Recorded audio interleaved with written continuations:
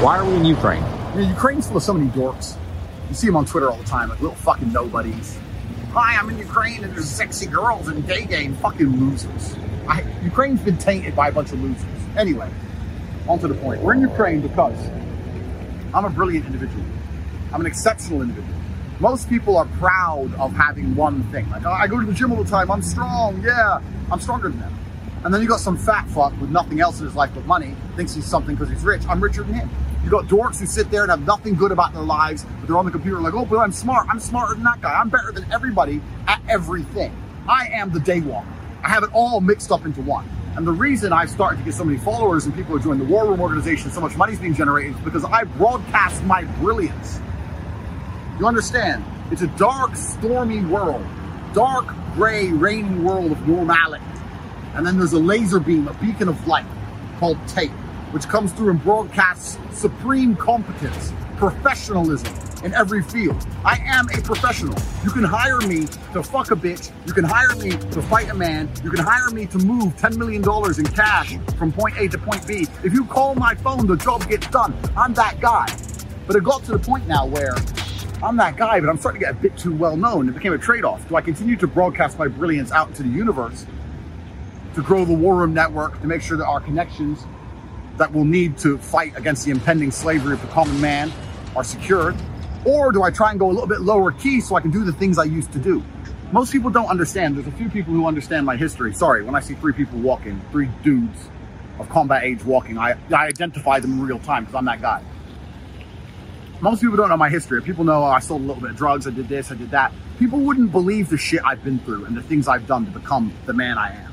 But I'm now at a point now where I'm sitting going, do I go to Singapore and collect that Bitcoin myself, or can I send somebody else to do it? Do I go collect that cash myself, or can I send somebody else to do it? Do I want to send that sexy bitch knows somebody who I need to know? Do I go famoose that bitch myself, or do I send somebody else to do it? I need a James Bond.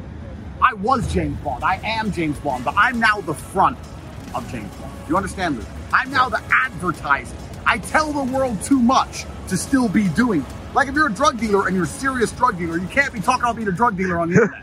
But the guys who talk about being drug dealers aren't drug dealers. They got other drug dealers who work for them. That's the level we've reached. I need a James Bond. I knew this a year ago. So a year ago inside the War Room, we started the operator course. We've got some of the best people in the world, some of the most highly trained specialists in the world, who are going to train everything from counter surveillance, combat. We made sure they all had paperwork, banking, multiple identities, all these kind of things. And basically, the end goal was what we're doing right now, which is the Operator Summit. Over 100 men have completed the Operator course. 20 of them have managed to make it to the Operator Summit. And for the next week, all of these individuals from all the different countries they're from are going to be tested to see how capable they are at being my personal James Bond. They're going to be tested in every possible way. They're here in Kiev. They're going to be going through grueling challenges. But when they meet a girl in the club that night, is she part of the challenge?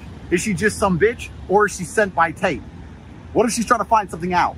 What if something happens to her? Are they going to get involved, or are they going to let her get hurt?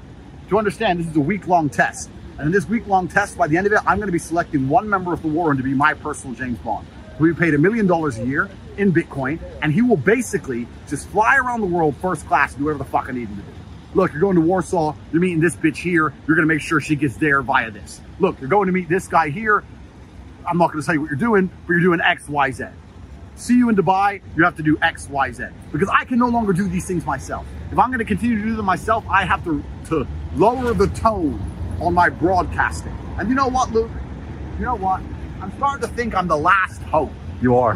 I am. Look at Corona. Look at how all the fucking big guys on Twitter, all the masculine men cucked out, bent over, took a dick. Bunch of fucking losers, bunch of dorks, masked up.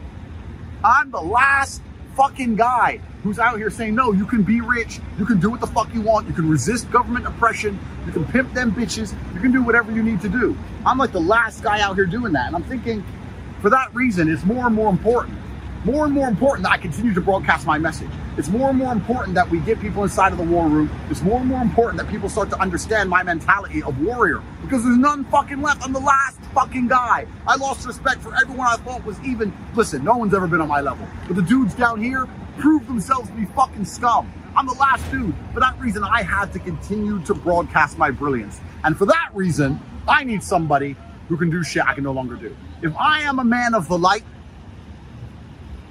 I need my own man of the shadows. And that's why we're in Ukraine.